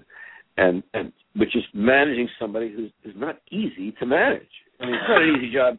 It's not an easy job anyway, let alone having somebody who's as complex as Todd is. Yeah. But he did it. He's doing it. He's great. So, give me a break, anybody who criticizes him, because it doesn't happen that you manage somebody that long. It just doesn't happen. Yeah. Well, if it's not him, they'll find somebody else. But it's always exactly. Anyway, Mel's got a question. We got 4 minutes. I think it's going to be good, hopefully perfect time to answer it. Mel? Okay. It's actually a question from our chat room that we've had going this whole show from Ed, who's asking about the great dog debate. Do you know something? Oh. Tell the story. We want to hear. Oh, my God. This is one of the craziest things that ever happened. And this is an example of Todd being a jerk and really screwing something up. One of the great program directors of one of the biggest stations in the country, Scotty Brink at WRKO, is a good buddy of mine and loved Todd. He was originally from Philly, so I knew Todd from Philly. We were very close friends. He called me Leroy Boy. He idolized me and just, wanted to be me, Scotty, sort of, on some level. Anyway, a wonderful guy. And I shouldn't say he wanted to be me. I don't know what the hell he wanted. All I know is he loved Todd. He loved me. And it was one of the biggest stations in the country, and to have that station play Todd's records was crucial. So to reinforce it, I took Todd up to Boston to meet him, and we had lunch. And, one of the problems with Todd is when he's meeting some sort of top 40 guy, he sort of just tended to lump them all together. And to some degree, these top 40 guys, hey, Todd, how you doing? They had that sort of voice and that sort of thing. And he didn't respect it too much, Todd, even though Scotty was a great guy. And so we had lunch, and my goal was to just reinforce that relationship and have Todd have a special relationship with Scotty, and we'd be his, forever. We'd have him as a guy who supported us in a very important market with a very important station. And so I was just doing my job, And so we went and we had lunch, and all of a sudden they started talking about their dogs, okay? Now, it wasn't a normal conversation where one would say, I got this cute dog, and he's the greatest, and tell stories, and the other person would say, oh, that's wonderful, and I got my dog, and he does this, and we get that.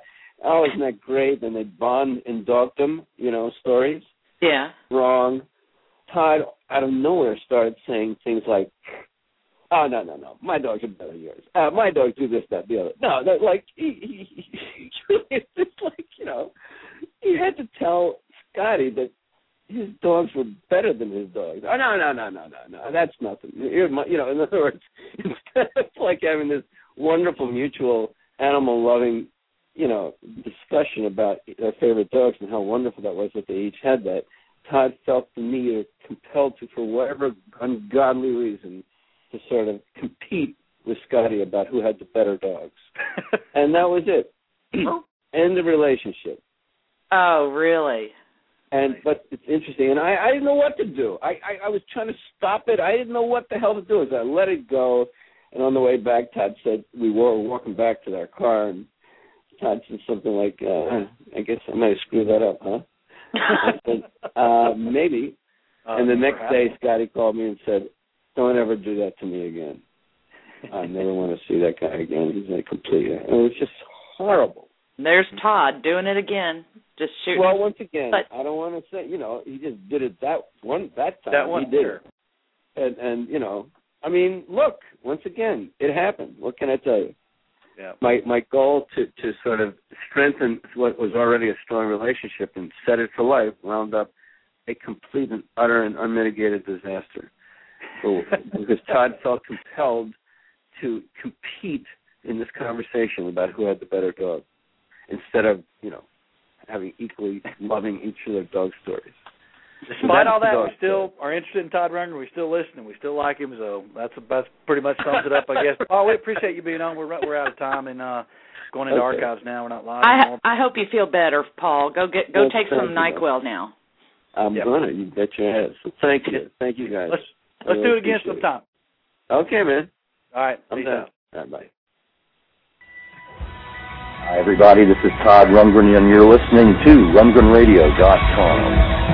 You are the creme de la creme, my friends.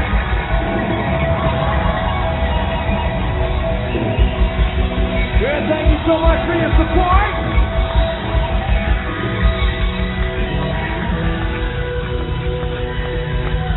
We love you,